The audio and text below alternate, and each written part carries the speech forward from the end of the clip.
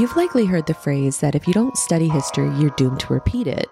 So why has so much of the shipping world operated in a silo where we're just chugging along, making the same mistakes, and no one is learning from each other? Welcome into another episode of the Digital Dispatch Podcast. I am your host, Blythe Brumleve, covering how your favorite things and people get from point A to point B, because everything is logistics. And that history lesson that I just mentioned is exactly what we're diving into today with special guest maritime historical professor Sal Mercogliano. I know we're only a few weeks into the new year, but this is already one of my favorite discussions I've ever had. So I hope y'all enjoy it and get as much historical nuggets of information out of it as possible. Enjoy. Combining all of that information. I know it was a lot. I threw a lot at you. So let's switch gears a little bit because I want to have a fun conversation with our next guest because I'm a nerd about a lot of things. History, shipping, and marketing definitely are up there in my top 5. But our next guest is pretty perfect because he's talking about all of these 3 things. So let's go ahead and bring on Sal Mercogliano. And hopefully, he's a history professor over at Campbell University specializing in maritime. So hopefully, Sal, I said your name right. Welcome into the show. I'm happy to get you on. Oh, you did great, Blythe. My problem is I've been taking notes here the entire time of the works I have to do now. So you gave me a list of things I needed to do. I was just on TikTok updating myself. So. Oh, you would kill it on TikTok. History and maritime. And you should see the live streams that go on right now of just port crane operators that are just taking containers off of ships and loading them loading them in. And it's amazing to see the thousands of people that are watching it. So I know you would do a great job. But the reason I wanted to bring you on today's show is because you've done a great job already on a platform that I haven't mentioned yet, and that's YouTube. You've grown to thousands of subscribers, millions of views on your video. Like I said, you're a history professor at Campbell University. You're specializing in maritime. You talk about content from a historical and a geopolitical perspective. And I just think it's incredibly fascinating. But before we dive into sort of the YouTube side of things and history side of things, give us a history of Sal. How did Sal get into shipping? How did you get into being, a maritime historian, all that good stuff? Give us the lowdown. Sure. So I started off as a merchant marine. So I actually started off in a career. I sailed for 3 years. I was a graduate of the State University of New York Maritime College. Always wanted a career afloat. And I got to do that for 3 years. Sailed ships. I sailed the world. It was a great career. I always tell people it was my best career I ever had until I came down with a condition that prevented me from continuing it. I got married. And so I had to transition to a new career. And I went ashore. I worked on the shore side for 4 years. And one of the things that really hit me from both working afloat and ashore was the lack of really information out there on the industry I was in. Got really interested in the history side of it. I'd seen some events that made me question, how do we get to where we are today? So I decided to embark on an academic career. I went to East Carolina University, did a master's in maritime history and nautical archaeology. Those people would dive on wrecks. That's what I did for a while. And then off to get a PhD in military and naval history at the University of Alabama. And I've been writing history since then, but I've also gotten very interested and much more active in doing it on the maritime industry policy side and talking more about that. I've been a contributor to G-Captain, for example, writing for them for a few years now. So with that entire resume, you've been a firefighter and you're also a play-by-play announcer, which I just found out from a FreightWaves colleague yesterday that you're also a play-by-play announcer, which is astounding because, have you always wanted to do all of these jobs or did you sort of just find yourself, just out with these opportunities and you just seize the day? On the firefighting side, being working on ships, you do firefighting. Every sailor is a firefighter. And when I moved to where we are today in North Carolina, I didn't know anyone. I'm from New York originally. My wife's from North Carolina. And she said, a good way to know people is join the fire department. And I did. And so for 20-some years now, I've worked as a paid firefighter. Matter of fact, I worked my way through grad school as a firefighter. It was a great thing to be doing, having my days off, writing and researching, and at night at the firehouse. But it's been great to do that, and actually keeps me very grounded. I'll tell you, it's a good thing. The play-by-play announcing has been really interesting for me. If you want to talk about YouTube, one of the things that really prepared me for getting in front of a camera, being able to talk, is doing play-by-play announcing. Something I never wanted to do, but started doing it, and it teaches you how to say a lot in 30 seconds. So what are your tricks for saying something within 30 seconds? Because I feel like for me, I am so long-winded and I have a tendency to say the same thing 5 different times, if you probably listened to the intro of this show. But what is like a trick to say something in 30 seconds? My focus is to get it out fast, what you want to say. Don't mess around, because there's always something you're going to add at the very end. And when you have that compulsion to say the next thing, stop and just leave it right there. It's usually enough. And people don't know what you were going to say if you cut it short anyway. So you just get right to the point and say it. And like I said, it's been really weird for me, because I got a lot of attention during the Ever Given crisis back in March, went on the air a lot and did a lot of news hits on that. And doing the play-by-play actually helped me quite a bit. Like I said, I can say a lot in a very short period of time, and I know not to be the long-winded guest who doesn't stop talking, never takes a breath, and never lets the host come in.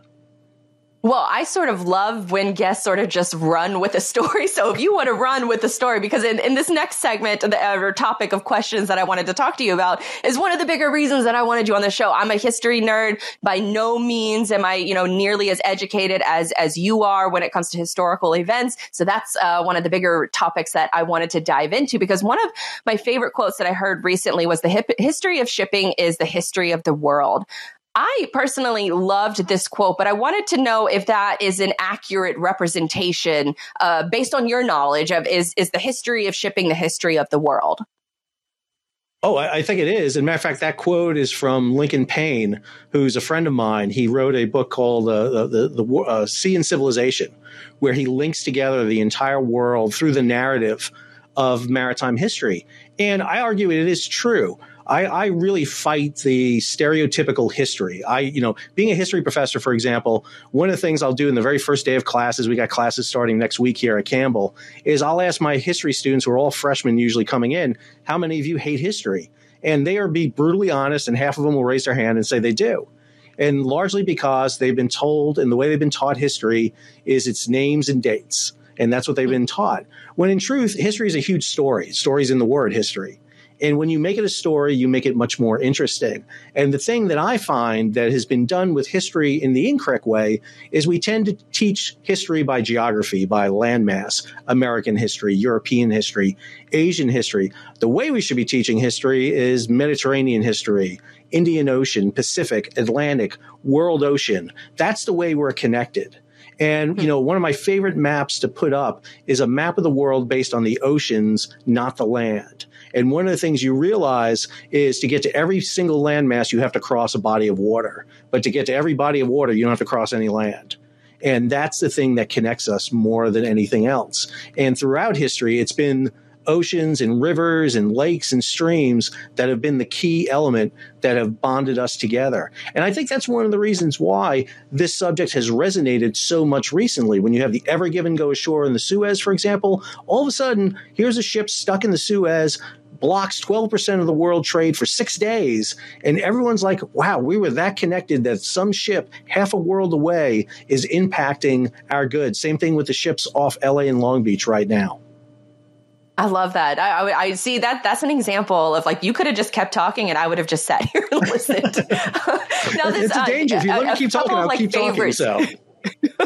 No, please keep going, because my next question is probably might be a long-winded question. I'm not exactly sure, but do you have a favorite historical story? And then what's your favorite historical shipping story?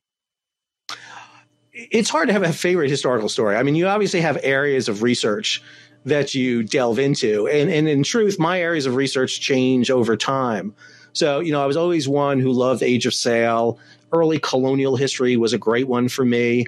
If you look at the early 13 colonies, we tend to think of the 13 colonies when we look into the interior of the United States. I look at the 13 colonies as 13 little colonies situated on the Atlantic looking back outward and being connected that way. And I love the early history of the United States. It's a very maritime history. It's centered on these coastal waters. It's centered on the ocean for trade. I mean, literally, you know, I make this argument that nearly every war in our history is ocean-based of some kind, whether we're throwing tea off 3 East Indiamen in Boston Harbor in 1773 to American ships being grabbed by Barbary pirates or French corsairs early in the 1800s, and even up to the Gulf of Tonkin in the Vietnam War. You see that happening. So I love ocean-based stories, obviously. You know, for me, favorite history stories are always a tough one. Right now, I'm doing a maritime history of the First World War and the connectivity between the United States and Europe and what brought us in.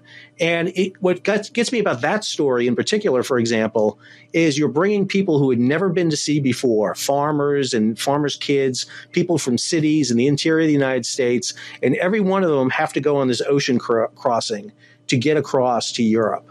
And the stories from those taking part in that are fantastic.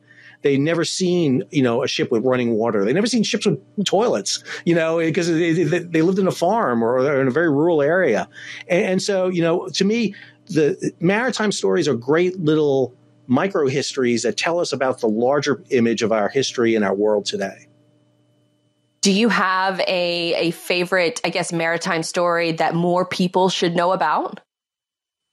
You know, there are some great stories I think don't get told about. So I'll give you one that right now is kind of the anniversary is rolling around right now.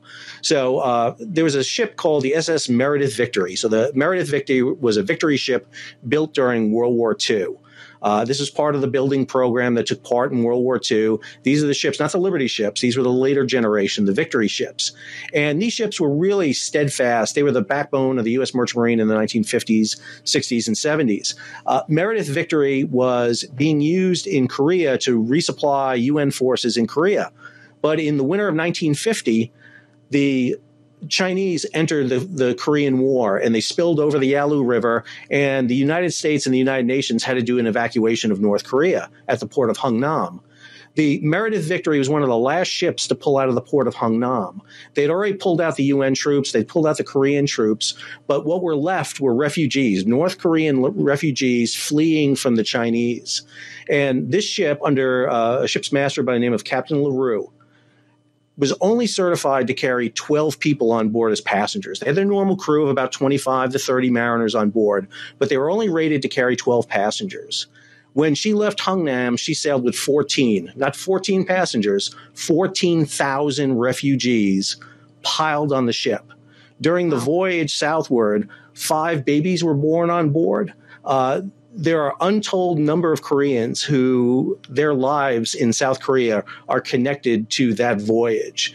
And to me, that's one of those stories that doesn't get told about. And I can literally tell you dozens of stories like this throughout history, to the boat lift out of New York Harbor on 9/11, where 500,000 people were pulled out of southern Manhattan and taken across the river to Queens, to New Jersey, to Brooklyn.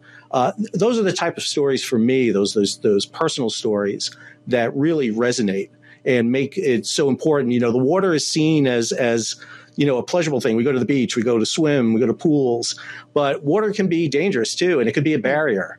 And overcoming it is always a challenge. And I like those stories where men and women are overcoming the ocean to achieve something beyond, you know, what they think they can do. And in the case of the Meredith Victory, that's a good example of it. Oh, great story. Love hearing that. Now, switching gears a little bit to sort of modern day shipping, which you cover on your YouTube channel. I mentioned earlier that it's really exploded in growth. And I'm currently binge watching your channel. So I heard you say on one of the shows that covering the Ever Given stuck in the Suez Canal was really one of the, I guess, the gasoline that sort of helped fuel the growth of your channel. Why do you think that story captivated so many people? Is it the connection that we now feel, you know, as far as people to other places in the world because of this ship? I think there were several things with it. You know, I started my YouTube channel earlier. I had a few videos on there. And, you know, like the day before Ever Given, I think I had 3 hits on my YouTube channel. And then, you know, I posted a video on the day of Ever Given, and I think it was 3,000 hits I had. And I think Ever Given captured the imagination, again, because of that idea that there are these vessels out here that carry most of our goods, and it's like it's taken, I hate to use the phrase, but it's taken for given that the Ever Given would sail without an issue. And then, here's this issue where it's human nature, it's weather. The ship goes sideways in the Suez Canal. Its bow runs into Asia. Its stern gets hung up on Africa, and 1,400 feet of the vessel is strung across the Suez Canal. And for 6 days, nobody knows if the Suez Canal is going to open back up, if the ship's going to break in half. We get these great memes. You talk about how a little image can change people's perception. The meme of the digger sitting there kind of in microcosm in the midst of COVID really capitalized on the plight of everything. Here's this digger that is infinitesimally smaller than the Ever Given, just scooping away at the bow. And that was everyone's life in 2020. It was like, or 2021. That was everyone's life. It's like, I can relate to this. And nobody knew how it was going to turn out. One of the things I was able to do is bring on a salvage expert who had salvaged Costa Concordia, the passenger vessel that had sunk off Italy. And, he was like, this could be very quick, or it could be very long, and it could be very bad. And now all of a sudden, here's the world's trade. And all of a sudden, from nothing, you have 400 ships, with each ship carrying over $1 billion worth of cargo piling up. And people were being told, listen, you're not going to get goods like you thought you were. And even when they cleared the backlog, it resonates through a butterfly effect. And what we saw continually since Ever Given are these same things. Right now, you're seeing the port of Ningbo, for example, shutting down, slowing down. The impact that's going to have delivering goods. We're going to get China to slow down during Chinese New Year's. That'll slow things down. And everyone begins to realize how connected we are. And I think that's what Ever Given does much more than anything else. Now, one area that was on one of your videos that I haven't watched yet was about the Jones Act. I have heard that. Now, it is, full disclosure, as far as my logistics background, I come from sort of the asset side, 3PL, and then I'm expanding through the show. I get the opportunity to expand my knowledge. And one of the things that I've heard the phrase the Jones Act, but I'm not exactly sure what it is or why it's important. I know it is important. So I was hoping that you could break down of sort of the background of it and why, or maybe why not, it's important. Sure. I mean, if you look at the history of the United States, we've had a long history of maritime policy. I mean, some of the very first laws, go to the very first Congress, a quarter of the 29 laws written by the first Congress, 7 of them are maritime related. So right from the very beginning, we have this very strong maritime focus in our laws. And in 1920, right after World War I, we came to a realization that World War I scared us quite a bit. Our trade was really dependent on foreign flag shipping, much like it is today. And when World War I struck, those foreign flag ships either, headed for port, like if you were the German fleet, to avoid being seized, or if you were the British, the French, the Italian fleet, you were used in the wartime. And so all of a sudden, American goods piled up on our docks, something we're seeing literally right now. And the only fleet we had that we could use to move our goods was the coastal fleet, which was what was called the protected fleet. And after World War I, we kind of codified that. We put together a law called the Merchant Marine Act of 1920. It was named for Wesley Jones, a senator from Washington. But there were a lot of other authors and people associated with this. And what they wanted to do was make a maritime policy that ensured there were American ships on the high seas and in the coastwise trade. And so one of the things they did, they basically put a law that had been in effect since 1817.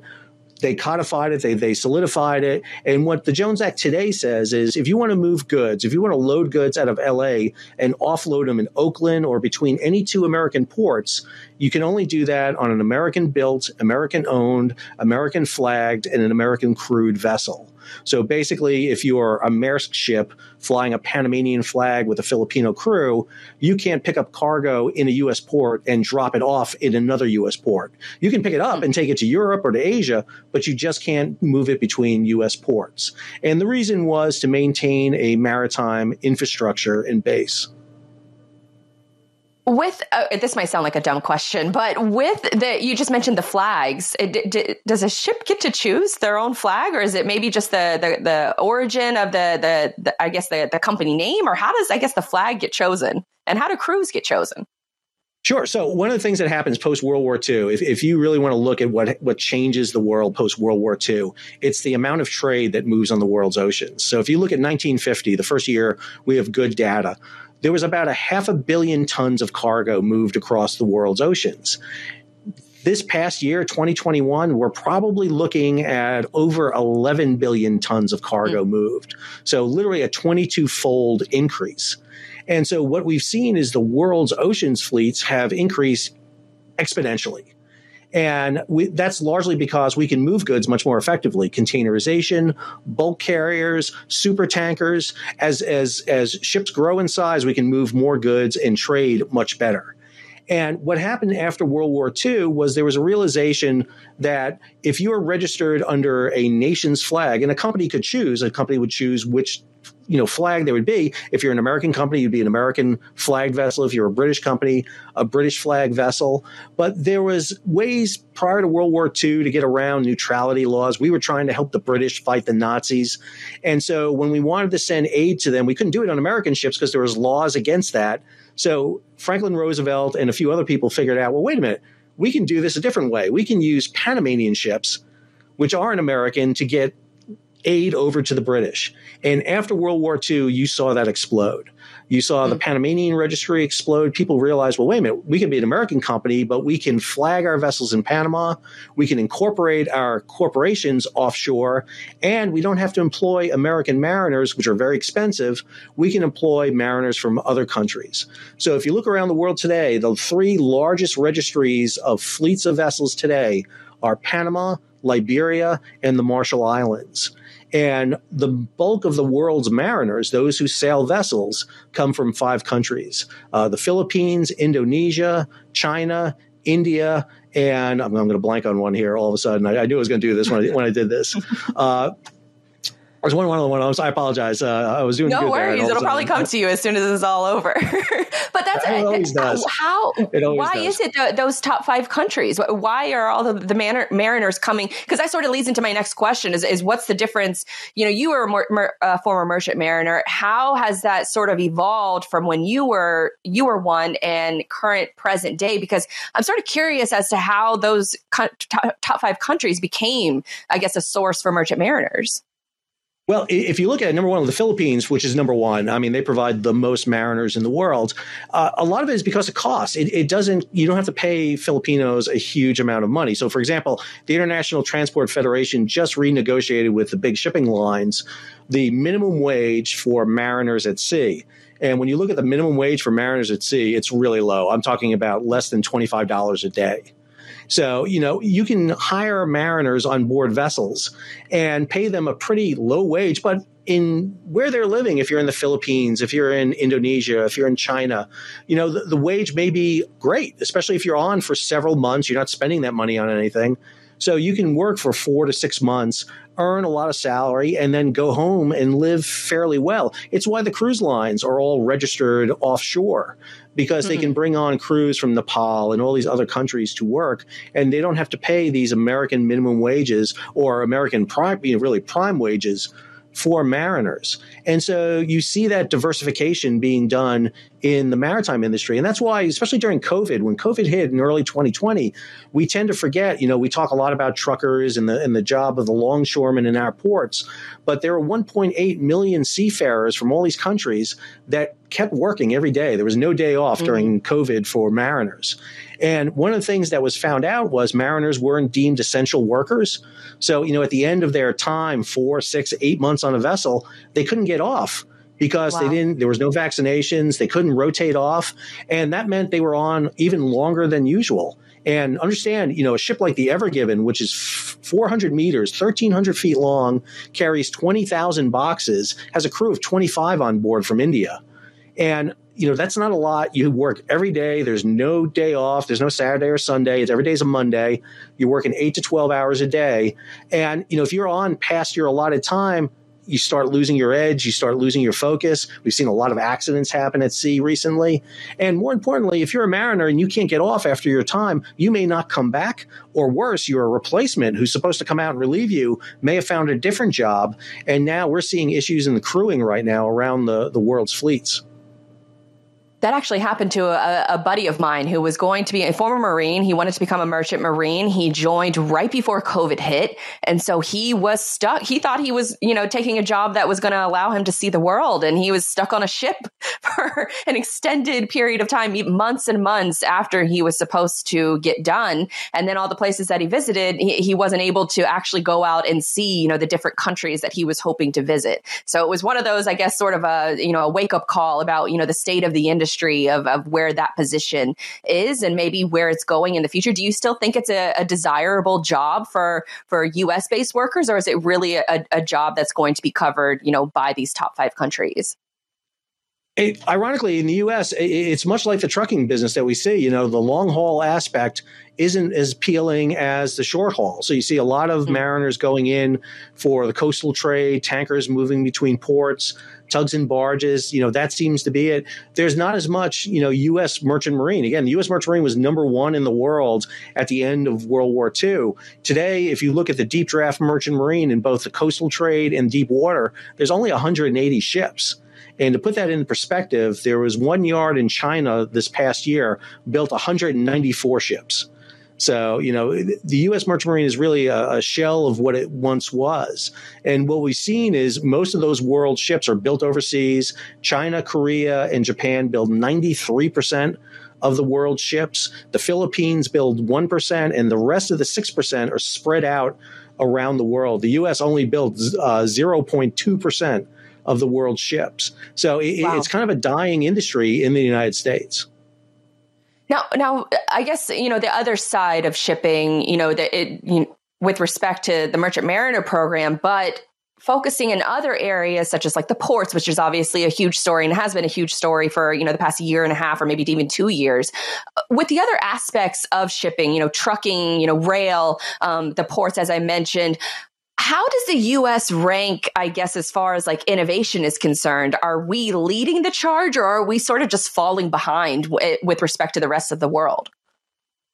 That's again, an irony of this is, the device of containerization was an American design. Malcolm McLean in 1956, not 50 miles from where I am right now, grew up in Maxton, North Carolina. He was a truck driver. He got frustrated. He ran a trucking firm, got frustrated waiting to offload his cargo at Red Hook in Brooklyn, and developed the idea of modern containerization. It keeps me wondering whether or not there's a trucker right now waiting outside of LA and Long Beach or New York, New Jersey, who's got the next great innovation for how we're going to move cargo. But, we were always kind of one of those lead innovators, tankers, LNG carriers, liquefied natural gas. We were always the innovator, but today that's not the case. We're seeing, and a lot of that innovation is shifting overseas. One of the big changes we're about to see happen in the shipping industry is new propulsion methods, zero carbon emissions with a goal to hit that by 2050. And unfortunately, the U.S. is kind of losing its technological edge when it comes to that. There really needs to be more innovation into those areas for us to really be a competitive force in that, or else we're going to be eclipsed by some of these other nations that are really spending money and investing in this technology. Now, I know this might be a complex question, but it might, sort of lead into what I just asked and how you just answered. But if I were to give you a magic wand, how would you fix U.S. shipping? I think one of the things we have to do is raise the attention of U.S. shipping, much like what Ever Given did, is really kind of raise the role that it has. Never before has the focus been on supply chain than we see right now. And yet I can't tell you of one innovation, one idea that's coming out from either business side or government side that is targeting of how we can get back into the shipping industry. I just did a video on LNG tankers and the fact that we are the largest exporter of LNG in the world today. Since 2016, we've gone from, exporting 1 billion cubic feet of LNG to exporting over 10 billion cubic feet of LNG. Yet we do not have one LNG tanker in our fleet. Yet we invented LNG tankers back in the 1960s, built them in the 1970s, yet we have not invested in them. And I think one of the things we have to see is what's going on in a lot of other areas of freight And cargo is innovation, is money being put in, is being, conducive for people to get into it. And I think the other biggest area is attention to it. One of the reasons I started my YouTube page is because people in the shipping industry cannot talk to people outside the shipping industry. They just can't. They're great at talking to each other, but they cannot communicate what shipping is to kind of the masses and the general public. And I think that's one of the reasons why my YouTube kind of took off, because I was taking what was going on with Ever Given and I was talking about it so that people could understand. I'm a history teacher. I take very complex things and I don't dumb them down. I never do that, but we make them so that people can understand them and, more importantly, go research it even more. One of the things I do always with my YouTube channel is include source notes and places to go so that you can kind of drill deeper if you want to. And I think that's what we got to do. We got to raise people's attention to this industry. It's not in everyone's mindset right now. It is in countries like China, Japan, Korea, where it takes up a large percentage of that nation's, economy. They realize that. And again, look at us. Our ports are falling behind. What LA and Long Beach did, LA is going to be able to move over 10 million containers this year, which is a record. It's an amazing feat, 10 million containers this year. But Shanghai is going to move almost 50 million. Rotterdam is going to move more than that.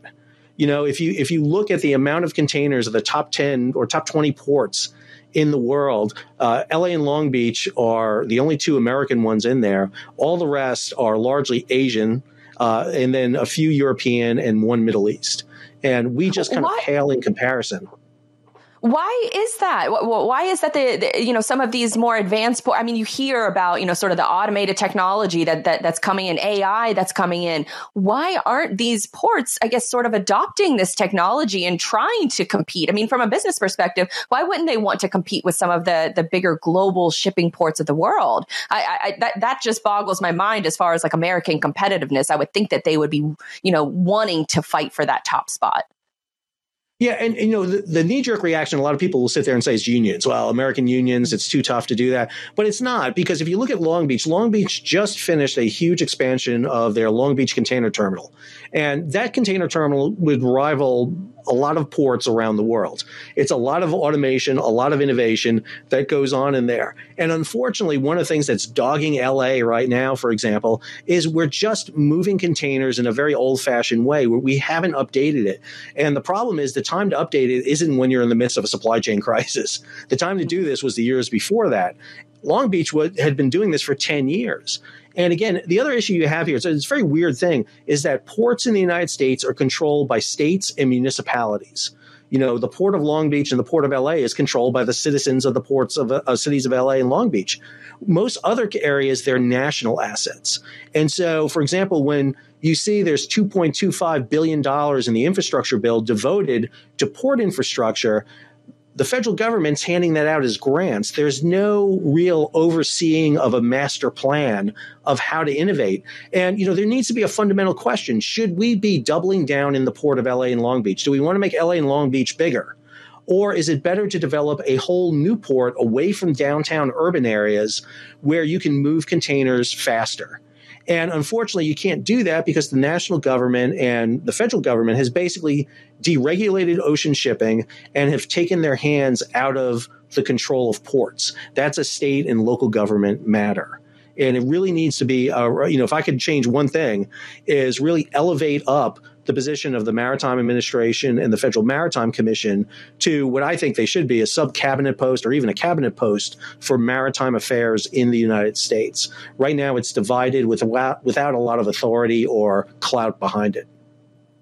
So with, I guess, a lot of complexities with the old guard that's currently running everything, what about your students that you're teaching? Are you finding that they're more, more interested in global shipping now compared to, previous years? Is there maybe more hope coming up in the youthful generation? Oh, it's really interesting because one of the things I just had a conversation with a graduate from my alma mater, and we were having a great talk. And one of the things we talked about was the schools that train merchant mariners don't train merchant mariners really in the industry. They train them how to run ships, how to do the kind of the hands-on. Whereas my students here at Campbell, for example, are really interested in the supply chain aspect, the business side, the international trade side, the security side, the computer side. That's what they're really interested in. And again, I think we do ourselves a huge disservice when we don't appreciate not just the maritime history of the United States, but the maritime component of our nation. The ports really are shut out. And that has a lot to do with technology today. The ports have gotten bigger. You can't get onto a terminal. You can't get on the port of LA and Long Beach. You can't get into Savannah or into New York, New Jersey like once before. In the 50s and 60s, ships were offloading right at the docks in New York City. That doesn't happen anymore. And so it's behind fences. Nobody really sees it. And unfortunately, the only time they see it is during a maritime disaster. Again, one of the reasons for my YouTube channel was I wanted to put Ever Given, not just focus on the grounding, but let's put container trade and ocean shipping into context. When there was a movie came out a few years ago, Captain Phillips, about the Somali pirates, I was really livid about it because I felt like, man, this is a great time to talk about what maritime trade was. And we focused on piracy. We didn't focus on what the story was behind it, but at least we saved Tom Hanks, which is really the most important thing. Likewise, I would definitely agree with you on there. Would you say, is it maybe a fair statement that the Ever Given is your favorite story that you've covered so far on your channel? I think Ever Given is really interesting, and I gotta say I got the most traction out of it. I don't think some people get 15 minutes of fame. I got six days worth of fame out of it. Nice. And and I think one of the things that go back to what you were talking about at the very beginning of this is it taught me a lot of lessons too. I was doing these short little hits with news services, and I wasn't getting my full story out I wanted to tell. And what better platform to use than YouTube? Let me go on YouTube. I can make a video as long as I want. And let me put it out there. And I started doing that, and I got a huge following for that. I'd go in more detail. I'd call in people who couldn't say what they wanted to say on the news. Let's go in and do this.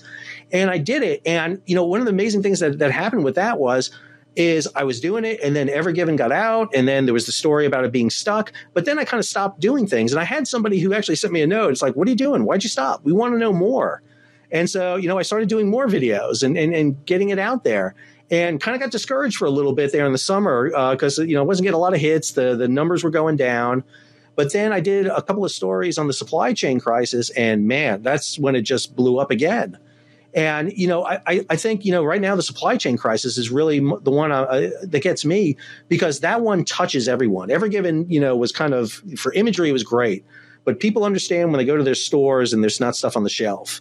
Or, hey, I ordered something on Amazon and it's not coming for weeks at a time, but I can show you a video of a ship coming into Houston loaded with 53-foot Amazon boxes, and we can talk about that story, and they understand that. So I got to say the supply chain is it for me right now.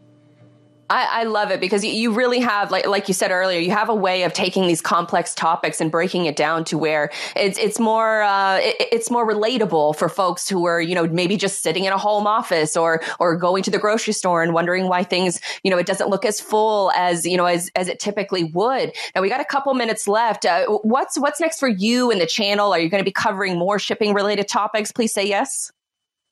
Yeah, it becomes kind of an obsession. I got to be careful because it takes up, all of a sudden you start doing it and it becomes kind of you feed into it. But I've a couple of things I wanted to do. So I've had a couple of guests on, which I found really interesting. I don't want to do an interview show and just do that. There's someone who does a great podcast who interviews executives. That's not what I want to get into. But I really want to bring in some subject matter experts. Some of the best videos I did was there's a guy on YouTube, Brian Boyle, who's a mariner, and he showed what it was like in the port of Savannah, for example, from the deck plates. And I literally, teamed up with him. I used his video and I broke it down a little further. And, to me, those are the great stories to do. And, one of the things I found out is be consistent, get a routine. People expect you're going to post videos on Monday, Wednesday, Friday. do that. I got like a Monday recap I do of the top 5 stories, try to keep it less than 30 minutes, get it in there, and then hit some other stories and be topical too. When an event happens, if there's some story they hit, try to get out quick with it, but at the same time, be concise but also, mistakes are going to be made. A lot of historians don't ever like to say anything because they want it to be 100%. And let me be clear on YouTube, you're never going to be 100%. You're going to make mistakes. Get it out there and you can always fix it later, in my opinion.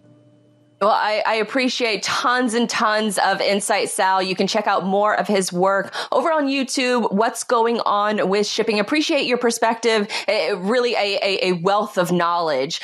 So thank you so much, Sal. I'll link to the channel in the show notes, but we got a few seconds left. So thank everybody for joining in on the show. We will be back cyberly next Thursday, 2 p.m. Eastern Standard Time. Thank you so much for tuning in, and we'll see you back here next week.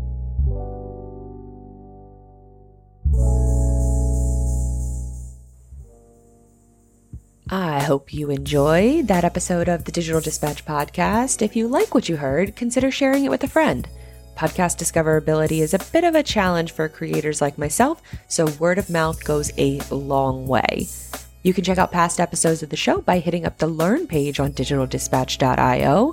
I also have some free courses on the site that cover content marketing, distribution, and even how to audit your own website. That's going to come in handy as everyone starts to prepare for those 2022 budgets. While you're there, you can also check out our socials, the DIY shop, or custom services. Until next time, I'm Blythe Brumleve, and I will see you real soon.